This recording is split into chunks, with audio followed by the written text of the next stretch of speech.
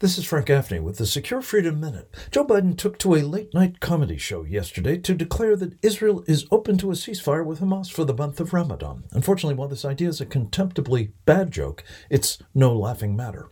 As Caroline Glick has pointed out, those negotiating this deal know it's a trap designed to save Hamas. If a ceasefire is agreed, Team Biden won't allow Israel to resume hostilities and finish the jihadist group's destruction. Worst yet, it will embolden Israel's many enemies to do precisely that to her. The president is clearly more concerned with today's primary in Michigan, in which pro-Hamas activists are urging voters to oppose Biden's reelection, than he is with Israel's survival.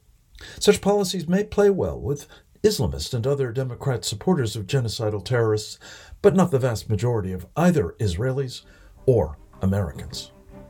This is Frank Gaffney.